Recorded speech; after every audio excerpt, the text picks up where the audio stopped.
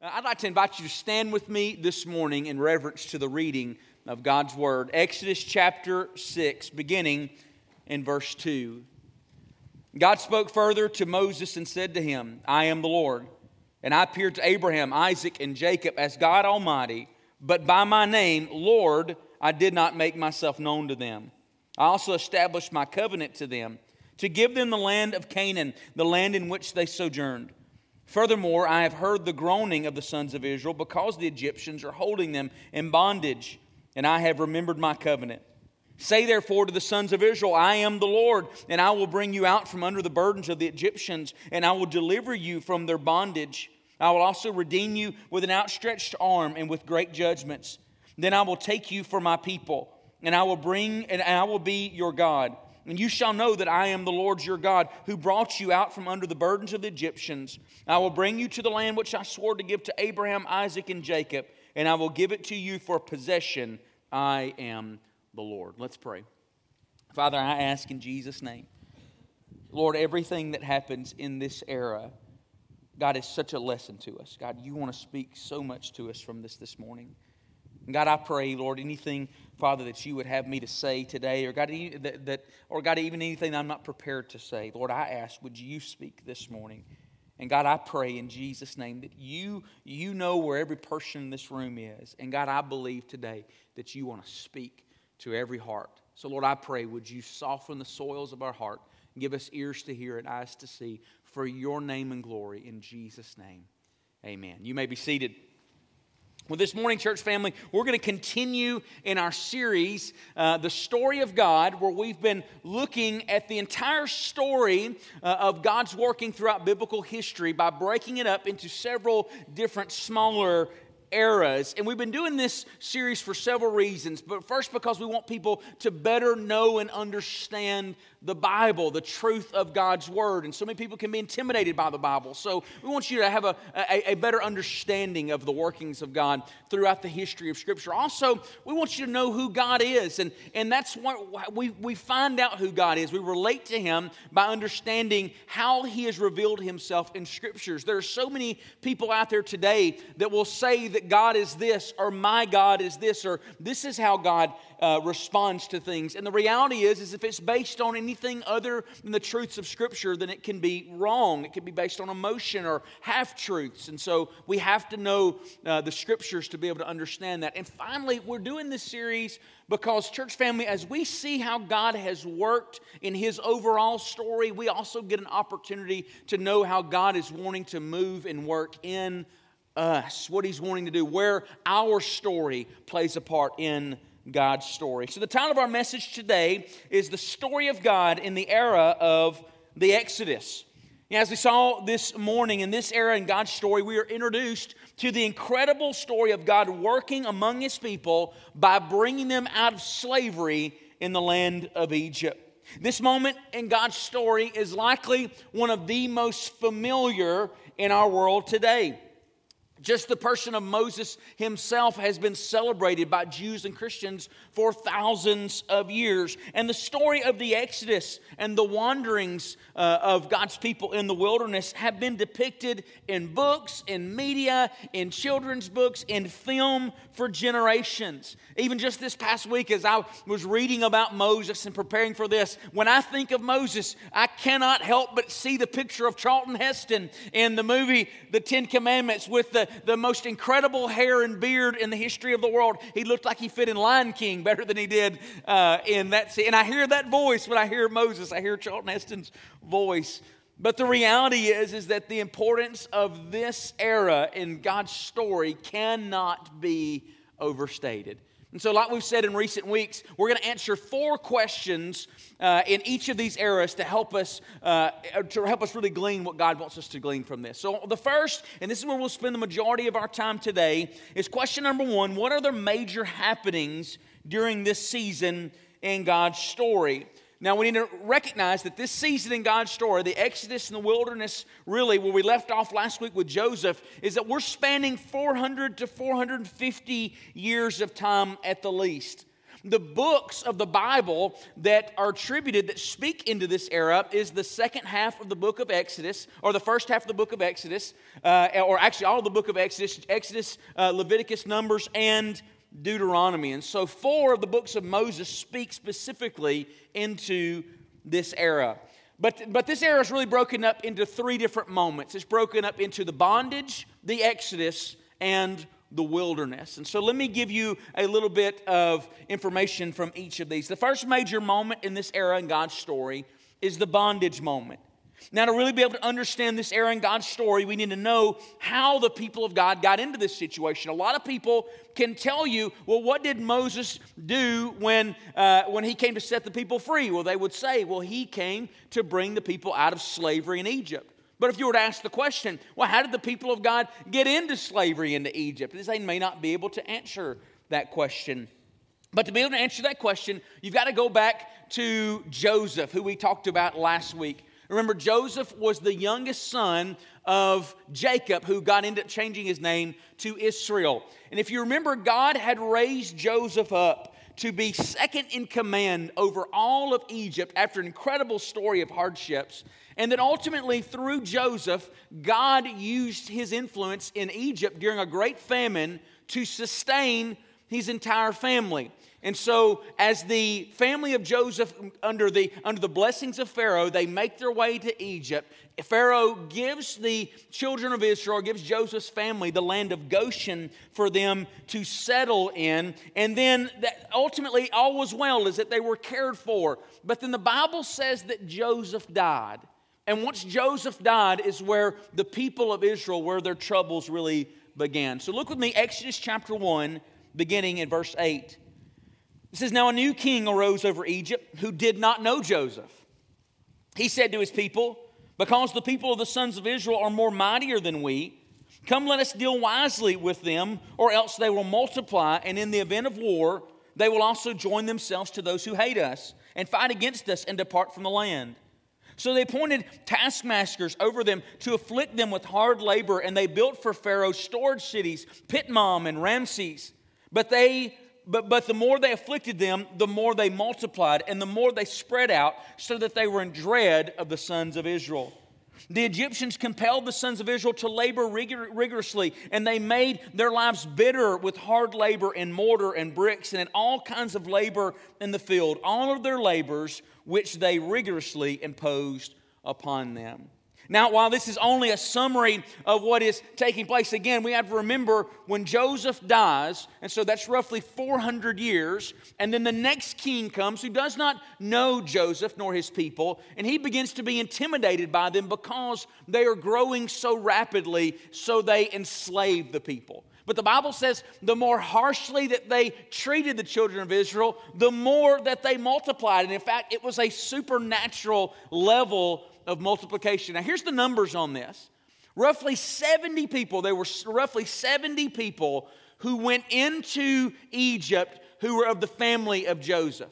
Fast forward 400 years, and now there are roughly 3 million people of the children of Israel.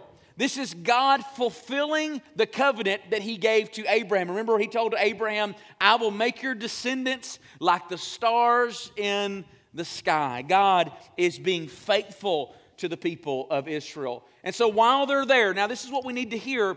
The Bible makes it clear, even in Genesis chapter 15, that God was aware, that God always had a plan that His people would go into a foreign land, that they would be oppressed for 400 years, but then God would bring them out to be a mighty people with full of wealth. And we'll see that that takes place. And sometimes we don't always see God's greater story that's working, but God was working a greater story. So the first thing we need to see in this era is that God's people are in bondage for close to 400 years, but in that time, God multiplies them and makes them a mighty people. The second major moment in the era in God's story, in the Exodus moment, is this Exodus moment. This is the moment where the people of God are taken out of Egypt. And this happens in the first 14 chapters of the book of Exodus. Now, the word Exodus itself shows that that's kind of the highlight of its entire book. The word Exodus means the going out or The Departure. So the title of this book is the Book of the Departure. Now let me give you some highlights of this Exodus moment among God's people.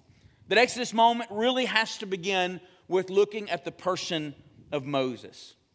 In the first 2 chapters of Exodus, we find Pharaoh calling for every male that was to be born to the children of Israel to be killed by being thrown into the Nile. It was a terrible demonic practice that we can see was ultimately driven by his fear of multiplication. And so they were, by taking all the males, by killing the males, then they would no longer multiply. And by the way, as a side note, is the killing of children to manage population growth is still a demonic practice that is being advocated for even today. But that being the case, the Bible says, though, that Moses' mother, who wanted to save her child when she had weaned him, that she made a basket out of sticks. She weaved a wicker basket and she waterproofed it as best as possible. And she put Moses in the basket and she pushed him out into the Nile. What was she doing? She was hoping for a miracle. Is that she did the best she could that he would survive, and then she pushed him into the Nile. And the Bible says that some ways down the river that Pharaoh's daughter is bathing, and she finds this basket, she opens it up, and she sees this baby, this Jewish baby. She has pity on him, and so she adopts him. And so by God's sovereignty, Moses is raised in Egypt. Now, we don't know much about his early life from there. The next moment we see Moses is he is a man. But he must have knew something about his Jewish heritage, because the Bible says that in one instance he sees an Egyptian man abusing one of his Jewish brothers. And so he comes to his defense and he ultimately kills this Egyptian man. He tries to hide his body in the sand, but he is eventually discovered. And so Moses gets out of Dodge, man. He leaves Egypt as a murderer. He flees to the land of Midian. He finds a wife. He starts having children. He is starting over his life, assuming that he has put God and everything behind him. But we find out that God knew exactly where Moses was. So look with me in Exodus chapter 3. The Bible says this is after God has appeared to Moses in a burning bush. He's told him to take his sandals off because the place where he is holy ground. And this is what God says. The Lord said, I have surely seen the affliction of my people who are in Egypt, and have given heed to their cry because of their taskmasters, for I am aware of their sufferings. So I've come down to deliver them from the power of the Egyptians, and to bring them up from that land to a good and spacious land, to a land flowing with milk and honey, to the place of the Canaanite, the Hittite, the Amorite, and the Perizzite, and the Hivite, and the Jebusite. Now behold, the cry of the sons of Israel has come to me. Furthermore, I have seen the oppression with which the Egyptians are opposing them. And you can imagine this moment, Moses is thinking, well, hey, that's great, God. But then verse 10, it gets real to him. He says, therefore, come now, and I will send you to Pharaoh, so that you may bring my people, the sons of Israel, out of Egypt. Now, all of a sudden, this has gotten real. Moses goes from being a spectator in God's plan to a participator in God's plan. And in verse 11, but Moses said to God, who am I that I should go to Pharaoh, that I should bring the sons of Israel out of Egypt? And he said, certainly I will be with you. And this shall be a sign to you that it is I who have sent you. When you have brought these people out of Egypt, you shall worship God at this mountain. Now you can follow out the rest of the story. Moses argues with God a little bit further. God finally gives Moses some concessions. He gives Aaron to be his mouthpiece, and he endows him with a staff to be able to perform great miraculous works. And then eventually he follows God's call to go. Now, I really felt from the Lord that I needed to remind us here this morning. Church family, God may not call you to physically bring people out of bondage, but this morning, for those of us who are followers of Jesus, God is still looking for people to go. God is still searching for people to answer the call to go and be those who would proclaim Jesus Christ to the world, who are in bondage to sin, that they could come out and be set free. And I want to ask this question today. Is God calling some of you to go, and are you willing to answer the call? That may be just by going to your neighbors to do our evangelism strategy, to pray, see, share, and invite. Or God may be calling some of you to full-time vocational ministry. God's putting a burden in your heart to preach God's word, to tell others about Him. As we have been searching for our next student pastor to lead in our ministry, I found out a staggering statistic here recently that right now among Southern Baptist churches, there are over 1,000 fully funded student minister positions that are going unfilled. And the reason why is because there are not enough young men who are filling those positions. There's not enough young men who are answering God's call to go. And church family, my prayer is here at Enon is that we're a sending church, that God calls up young men out of here, that we're able to send them in the days ahead. So this is the first moment we see there in the Exodus moment, begins with Moses. The Exodus moment continues with God using Moses to do mighty works to set His people free. And this is where we see Moses coming in and unleashing the 10 plagues upon Egypt. Now, one thing to know here, while the plagues are found in Exodus chapter 7 through Exodus chapter 11, that while God is pouring out these plagues upon the land of Egypt, that over and over again, the land of Goshen, the land that's a suburb of Egypt there, where the children of Israel have lived, is that it stays protected. God made a distinction between His people and the people of Exodus. Let me tell you briefly what these plagues were. In Exodus 7, we see the first plague was God turning all the water in Egypt, the Nile, into blood for 7 days.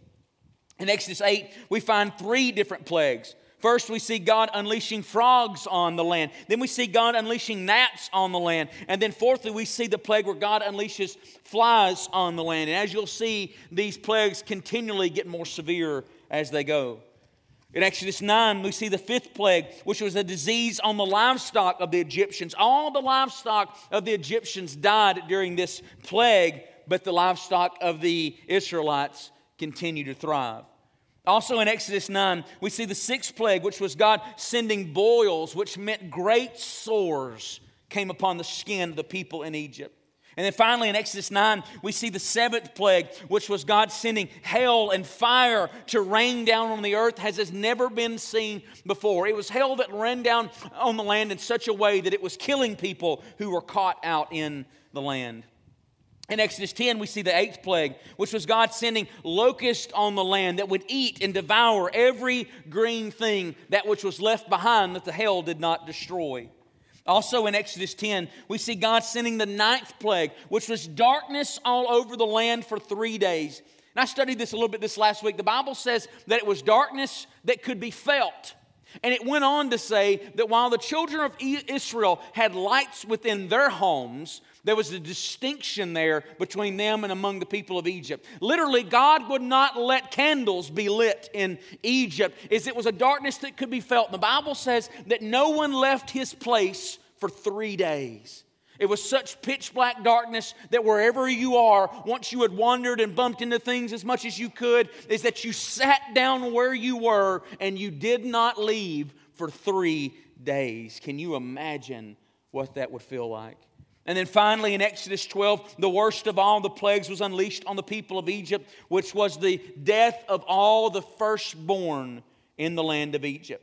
The Bible says that the morning after the 10th plague, that there was a great cry in Egypt and that every home was touched with death.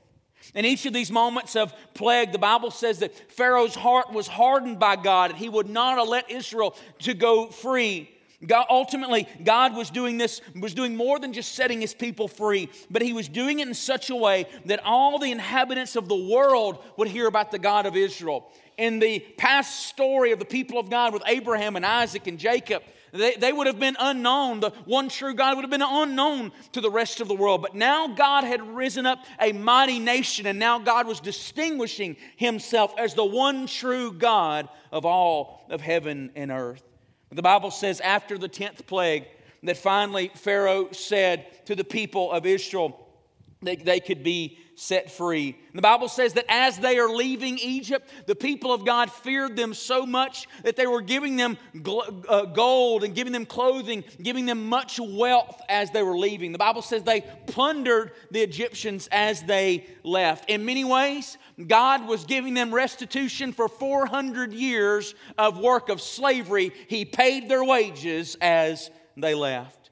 And then in Genesis chapter 12, verses 40 and 41, or Exodus chapter 12, verses 40 and 41 rather, records the moment the people left, saying, "Now the time the sons of Israel lived in Egypt was 430 years. And at the end of 430 years, to the very day, all the hosts of the Lord went out from the land of Egypt." And they went and Moses began to lead them to the wildernesses beyond Egypt. But the final great moment of deliverance for the people of God was then He parted the Red Sea. The Bible says that as they are making their way out of Egypt, that Pharaoh's heart was again hardened again, and he began to pursue the people of God. And they were in a situation where they were trapped. They had the vast Red Sea in front of them, and Pharaoh's army and chariots coming in behind them. But the Bible says that God sent a pillar of fire behind them to guard them in this moment. And then Moses stands at that incredible moment and says to the people of God, "Fear not, stand and see the salvation of the Lord." And then in Exodus chapter 12, verse 21, Moses stretched out his hand over the sea, and the Lord swept the sea back by a strong east wind all night and turned the sea into dry land. So the waters were divided. The sons of Israel went through the midst of the sea on dry land, and the waters were like a wall to them on the right hand and on the left. Thus God led them across the Red Sea. This was one of the most incredible miracles the world had ever seen. This miracle would define them for generations to come, that they followed the one true God. But God didn't end there. Once they went on the other side, God then allowed Pharaoh and his armies to enter into this by the way of the sea also. And just as they got the entire army into the Red Sea, God closed the waters over them and destroyed the armies of Egypt, thus again showing that He was the one true God. Now, as wonderful as this is to see in the Old Testament and celebrate, now, church family, as I was walking across the street this morning praying, I felt the Lord stir something up in my heart that some of you needed to be reminded of today, is that God is still a God who is able to make a way where there is no way. Some of you may be standing right now on the brink of a precipice that you just can't get across, but God's about to blow a wind into your life of the Holy Spirit. God is about to do something in your heart and life and make a way where there is no way. And sometimes, even when you just got to stand still, God can send a pillar of fire to guard you while you wait. And then from there, the third and final major moment in this era in God's story is the wilderness moment. After the children of Israel have come out of Egypt, they begin a season of wandering in the wilderness before God allows them to enter into the promised land, which was the land of Canaan. This is a land that God had promised Abraham that He would give to his descendants. The wilderness season ultimately lasts for about 40 years as the people of God are making their way to the promised land. The books of Leviticus and Numbers and the books of Deuteronomy and the second half of the book of Exodus speak to this season. Now, obviously, there's a lot going on with so many books of Scripture speaking into that we can't cover it all today. But very briefly, let me give you some highlights of the wilderness moments. First, we see that in the wilderness, God did supernatural provision and direction for His people. Is that God led them in the wilderness by a pillar of fire by night and a cloud by day. God provided food for His children by raining down manna from heaven, which was bread every day, and giving them water from a rock, and quail came in the evenings. And the Bible says that even during all that 40 years that their shoes did not wear out and their clothes did not wear. It's a wonderful picture of God providing for His people that mirrors, again, what God would ultimately do for us in Christ. Is that Jesus taught us to pray, "Give us this day our daily bread," to remind us of that manna from heaven. The same picture is that in the Old Testament they were led by a pillar of fire and a cloud by day, is that we are led now by the Holy Spirit. But it shows that God was leading His people.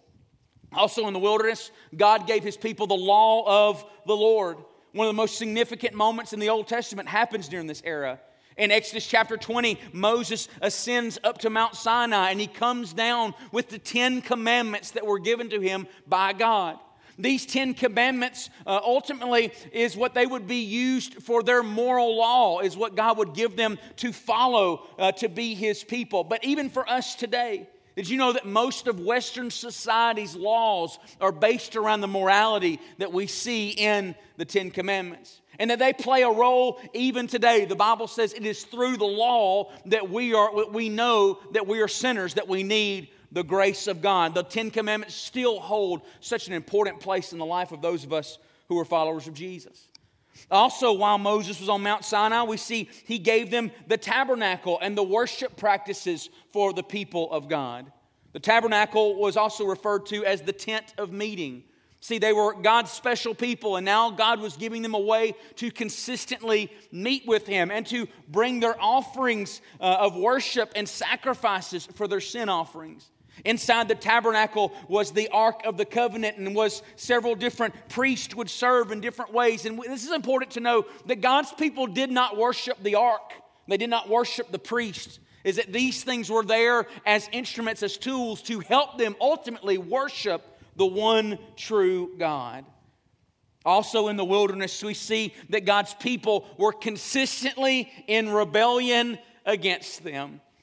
As we've seen in the story of God thus far, since sin entered the world at Adam, we were a broken, sinful people. Remember last week we talked about the patriarchs. One of the things to see from the patriarchs was that they were broken, sinful people. There was nothing special about them other than God's grace to call them special. And we see that even here as God has brought them by miraculous works into the wilderness on the way to the promised land. Is that the very earliest great sin we see is that while Moses is up on the mountain meeting with God, he was there 40 days and 40 nights, and the people got afraid and were tired of waiting on him, and so they fashioned for themselves a golden calf and began to worship it instead of the one true God. It shows again their rebellious and sinful heart. Ultimately, this happened throughout the wilderness season, is that these people would sin, God would discipline them, then they would repent, and then they would sin again. And then finally in the wilderness, we see the people's lack of faith to enter the promised land ended with God's judgment. In Numbers 13 and 14, they finally make their way to the Jordan River, and the land of Canaan is on the other side, and God is going to lead them into the promised land. But He tells them to send out 12 spies. 12 men from the different tribes of Israel. They come back and they report of all the wonderful things that are in the land. But then they say this, they are afraid of the people in the land. They say, we are like grasshoppers in their sight. But only Joshua and Caleb say, no, for surely we can take the land. But the Bible says the whole congregation of Israel begins to be afraid and grumble against Moses. And finally God said, enough is enough. And He told the people of God, he sent judgment upon them, and He said, now none of you will enter into the promised land. Everyone 20 years old and upwards, you will have to wander in the wilderness for 40 years until you all die out. Then your children will be the ones that are allowed to go in. And in fact, the only men from the first generation who were allowed to go in were Joshua and Caleb, because they believed the word of the Lord. So they wander for 40 years. That whole first generation dies out. The next generation God has raised up. They get back to the banks of the Jordan River again 40 years later, and Moses gives them the entirety of the book of Deuteronomy, which is essentially they had an opportunity to re-up their covenant with God, to say, we are going to be God's people. And they say, yes, we will be God's people. God raises up Joshua, who will lead God's people, will be His successor, will lead God's people into the promised land. And then Moses dies. The Bible says in Deuteronomy 31, verses 4 through 7, it records the death of Moses. The Lord said to him, this is the land which I swore to Abraham, Isaac, and Jacob, saying, I will give it to your descendants. I have let you see it with your eyes, but you shall not go over there. So Moses, the servant of the Lord, died there in the land of Moab according to the word of the Lord. And he, speaking of God, buried him in the valley in the land of Moab opposite Beth Peor. But no man knows his burial place to this day. Although Moses was 120 years old when he died, his eye was not dim, nor his vigor abated. Church family, this could speak so much to us this morning, the death of Moses. One of the first things that should speak to us today is, let it be our prayer, O Lord, that every day I have breath, may it be used to serve the Lord. In the kingdom of God, there is no such thing as retirement. There's just moving on to the next task.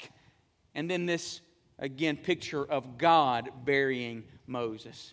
You know, the Bible says, precious in the sight of the Lord is the death of his saints. God attended to Moses. So this is the overall picture of what happens in this season. Now, question number 2. What is the key scripture or theme we need to know from this era in God's story? Very quickly, to be able to know the theme of this era in God's story, you've really got to break it up into 2 moments. You've got to look at the bondage and Exodus moment, and then you've got to look at the wilderness moment. The first theme of Exodus is obviously rescue. The first theme is rescue. It is God hearing the cries of his people, and he brings them out with a mighty hand. But there's also an underlying theme there in rescue, is that God rescues for his glory. You know, we see in this picture that God could have very easily brought the people out a little bit sooner than they were. The Bible says it was God who was hardening Pharaoh's heart. But ultimately, God was not just rescuing his people, but he was also rescuing his people so that his name would be established in all the earth. Now, what should that say to us here today? When Jesus Christ, for those of us who call ourselves Christians, when he became the Savior and Lord of our lives, when we received him, praise the Lord that God had mercy on us. Praise God that God had compassion on us. Praise God that he saw us in our burdens and he set us free. And that is something that we can never put words to, the vastness of God taking our wrath on himself in Jesus on the cross. But remember this, God didn't just save us for us. He saved us for his glory. Ephesians 2:10 says, for we are his workmanship, created in Christ Jesus for good works, which God prepared beforehand so that we would walk in them. Church family, if you've been redeemed, rescued by Jesus, is your life giving glory to God, or has God done all the work and we are robbing him of his right reward in our lives? But the first theme is rescue. The second theme in the wilderness wanderings is refining. It's refining. God was getting his people prepared to be his people in the promised land. You see, they had lived 400 years among the Egyptians in pagan practices of worship, and they had never really had God leading and directing their lives. They were still kind of Lord of their own lives. And so obviously, as we see in those scriptures, that rebellious heart is that God is disciplining them. He's refining them, but he's also teaching them. He's teaching them how to be dependent for their daily bread, to be dependent for them for his protection and his leading. He was showing them how to be the people of God. I heard a pastor say one time at the beginning of Exodus, you see God bringing his people out of Egypt. In the second part of Exodus, you see God getting Egypt out of his people. We see God showing them how to be his children. God does the same thing to us today, by the way. When he saves us, he rescues us, and then he begins that work of refining us to be conformed in his image. Question number 3. What are some likely lessons God wants us to learn today from this era in his story? Now, like we've said in recent weeks, this series is more than just a history lesson. It's not just going and saying, God, what have you done? But it is also, God, what are you speaking to me today? The scriptures are not just a record of what God has done, but what God is doing. And so if you've kind of zoned out thus far, I want you to zone back in here just for a moment. I believe God has a word for some of us in this room today. So let me give you 3 quick lessons we can learn from this era. First, this era in God's story reminds us that God hears and rescues his people. God hears and rescues his people. Exodus chapter 2, verse 23, it says, and the sons of Israel sighed because of their bondage. And they cried out, and their cry for help because of their bondage rose up to God. God took pity on them. He saw them where they were, and their sigh went up to God. Church family, some of you this morning, You may be in bondage. You may be in bondage to your sin because you've never truly given your life to Christ. Or maybe you're in bondage to some emotional struggle that nobody sees but you. You are weighed down with sadness and grief. Some of you are in bondage today to some physical ailment in your life that maybe people see or people don't see. But what this passage shows us and what this season shows us is that God is attuned to the lives of His people. He sees us where we are, and when we respond, He reacts. Now listen, are there seasons and moments in our lives when we call out to God and He doesn't respond in the way that we want Him to? Or even in the timing that we want Him to? Absolutely. Just like those first generations in Egypt that called out to God, God was working a greater plan. He was sovereign over all things, and ultimately He was sustaining His people. But they didn't see what God was doing on the other side. And that may be the case sometimes for us. But church family, may we never become jaded to the point to where we stop believing that God is a God who can still rescue and work miracles. I can tell you in just the last few months, I have seen marriages restored. In just the last few months, I have seen people set free in their minds. In just the last few months, I've seen people saved. I am seeing God at work, and some of you are seeing God at work here today. God is still a God who hears us when we cry. One of the passages that we pray here at Enon, and this may be for some of you this morning, is Luke chapter 4. Jesus said, "The Spirit of the Lord is upon me. He's anointed me to preach the gospel to the poor, to set release to the captives, recovery of sight to the blind, freedom to the oppressed, and to proclaim the favorable year of the Lord." When I stand and pray over this parking lot on Sunday mornings and pray that God draws people, I pray, oh Lord, as people leave, I pray that spiritually speaking, there'd be chains left in the parking lot. And I want you to know this today, by the mercies of God, He wants to do that in your lives today if you'll just come to Him this morning. Secondly, this era in God's story teaches us that God instructs and purifies His people. Again, God's refining and working in their lives compares very much to what God wants to do in the life of Christians. Essentially, the children of Israel, they were the people of God, but they didn't know how to live like the people of God. They still had some sinfulness, some rebellion, some stuff in their hearts and lives that they needed to be cleansed of, to be purified from. And the same is true for those of us in this room today. Some of you in this room today, you may be in a place to where God is needing to do some refining work in your heart. And this should cause us to ask questions today in this room. Say, friends, what is God wanting to do in me? Do I have any practices in my life that God does not approve of? Maybe to ask questions like, where am I resisting the will of God that is only going to affect me negatively, by the way? If God's trying to refine you of something, you're better off without it. And where is God trying to purify and refine me today? Church family, I am so thankful that we are the people of God, that His grace is sufficient, that even when I mess up, there's never a moment in time where God gives up on me. But there is still the disciplining hand of the Lord, and we miss often God's best. Remember that first generation that would not go into the promised land? They rebelled against God, God gave grace. They rebelled against God, God gave grace. They rebelled against God, God gave grace. But finally, at one point, God said to them, listen, this generation, I cannot let you go in because you've resisted me too much. And so then they were unable to enter into the promised land, and it would only be their children who were able to come in. Again, there's never a point for those who are followers in Jesus where God says to you, because of your sinfulness, I'm never going to let you into heaven. That will never happen. Praise God for the grace and mercy of Jesus that is greater than our sin. But that being said, we can miss God's best in this life because of our sinfulness. There's times where God may be wanting to do a work in your neighborhood. God may be wanting to do a work in your family. God may be wanting to use you, but you've resisted the Lord so much so, and your sinfulness continues on, and your rebellion continues on to where God looks at us sometimes and says, I can't use that one even though I want to.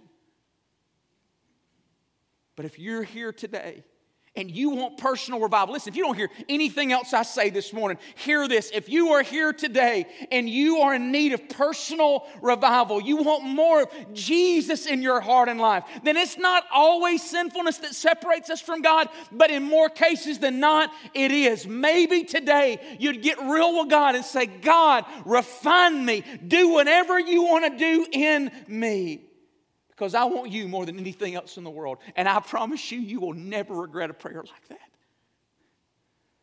And the third truth we see in this lesson is that this lesson teaches us that God does have a promised land for His children. God's always leading us somewhere. And the promised land, for those of us who are followers of Jesus, that promised land is a picture not of heaven. Listen, when they got in the promised land, they were going to fight battles and stuff, okay? That's not heaven, all right? What the promised land is a picture for them, it was them doing God's will, being in the center of His will, being His people. For us, the promised land is us being the children of Jesus, the church of the Lord Jesus Christ, and operating in the center of God's will. One of my favorite things to do as a pastor is to meet with people when God is awakening their soul to spiritual things. When God is awakening their soul to Him. I got to have a conversation just this last week with a young man who God had done a work in his life in our Wednesday night Better Man and awakened his life to, hey, I need to be following God. And so he and I started to meet and talk about his life. And at one point in the conversation, I love being able to do this according to Scripture, is to lean forward and call him by name and say, man, I want to let you know one thing today. God's got more for you than this. God's got more in life for you than just getting up in the morning and getting a paycheck and paying your bills and feeding your kids and going home and going to sleep. There's a place where God is in the center of your life. And yes, you're going to still have to pay bills and you're still going to have to go to work and do those things. But there's something more behind it that's driving it because you're a child of God. And church family, this morning there's a promised land for God's people to be in the center of His will. But you can't bypass what God is wanting to do in the wilderness before you get there. Let God refine you. And then lastly this morning, the fourth and final question we must answer today is, where are the redemptive threads in this story? Where is Jesus in this story? We talk about the redemptive threads. Ultimately, we're talking about those places in Scripture that point us to the promise that God was always working a plan to bring about Jesus. Again, all the Old Testament is pointing forward towards the cross, and God's getting that point across to us. And there's so much in this era. Listen, this is probably one of the hardest parts of doing this series, was having to skip over so much in this era that points to Jesus. But the first one is probably the one we need to look at today. And I'm going to ask Brother Ron if he'll come. But when the Lord is preparing to bring His people out of bondage, the last plague was the death of the firstborn sons. The Bible said to the children of Israel that there was something that they had to do to avoid that. And it was called the Passover. And even to this day, Jews still celebrate the Passover with the Seder supper. And Moses told them that they had to dress like they were ready to go, keep their shoes on, their cloak on. They would be ready to leave. But they were to eat bread that was unleavened to signify that they were about to hurry to get out of the land. They didn't have time to let it be leavened. They were to eat bitter herbs to remind them of the bitterness that they had at their time in slavery. And there were several other things, but the key pinnacle moment of it was this. They were to take a lamb, and they were to kill the lamb, and they would take the blood of the lamb and cover the doorpost of their homes in the blood of the lamb. And when God sent the destroyer, the angel of death, to come, is that when it would recognize the blood, it would pass over that house and God's judgment would be assuaged. Several thousand years later, on the Passover evening, as Jesus has had Passover meal with His disciples, the Bible says that He goes out in the Garden of Gethsemane and He is arrested. And He begins to make His way to the cross. And He becomes the Lamb of God, is what the Bible says. Is that Jesus gives His life for the sin of the world, and He pours out His blood. And the Bible says for those of us who receive what Jesus did by faith, we give our lives to Jesus, then spiritually speaking, it is as if His blood washes us and cleanses us. And so when we stand before God in death or at His return, and the judgment of God is going to be poured out on the earth, which it will be one day, the Bible says that judgment will pass us by. Because when God looks upon us, He will not see the sins of Zach. He will not see my failures. He will see the blood of His Son, and He'll say, that one is mine. That one is mine. For thousands of years, church, God's been saying to the world, I love you. I'm giving my life for you. Here I am. And maybe you're here this morning and you need Jesus. The Bible says, whosoever calls upon the name of the Lord will be saved. When you fully surrender your life to Jesus, say, God, here is my whole life. Save me, oh Lord. And He can save you. But you got to give your whole life to Him. You got to say, God, I'm tired of doing it my way. It's called repentance. You turn. Say, God, I'm going to fully follow you. I give my life to you. Maybe this morning you need to give your life to Jesus. You can do that right now. You can bow your heads and just call out to Him and say, Jesus, save me. He'll hear that prayer in your heart to the Lord. Say, Jesus, save me. Maybe you're here this morning and you are a child of God, but God's got you in a wilderness. He's trying to refine you and you are pressing against Him. Maybe you would repent of your sin this morning and say, God, I don't want to miss you. I don't want to miss your best. God, I turn from my sin. I turn to you. Maybe some of you need to respond in the wilderness this morning. But this is what we do at the conclusion of each service. We're going to have Brother Ken's going to come and lead us in a hymn, a song of invitation as he comes. Take some time here to meet with God. He hears us when we call it to Him. If you want to come here to this altar and kneel, you can. If you need somebody to pray with you, you feel free to come. Our pastors will be up front. If you'd like to join this church, you feel free to do that as we sing. But do not let the Lord pass by today without you doing work with God. Father, we love you this morning. God, I pray in Jesus' name, would you give us the courage and strength to respond? Would you move in the hearts and lives of your people in Jesus' name? Amen. Would you stand if you need to come? Come now as we sing.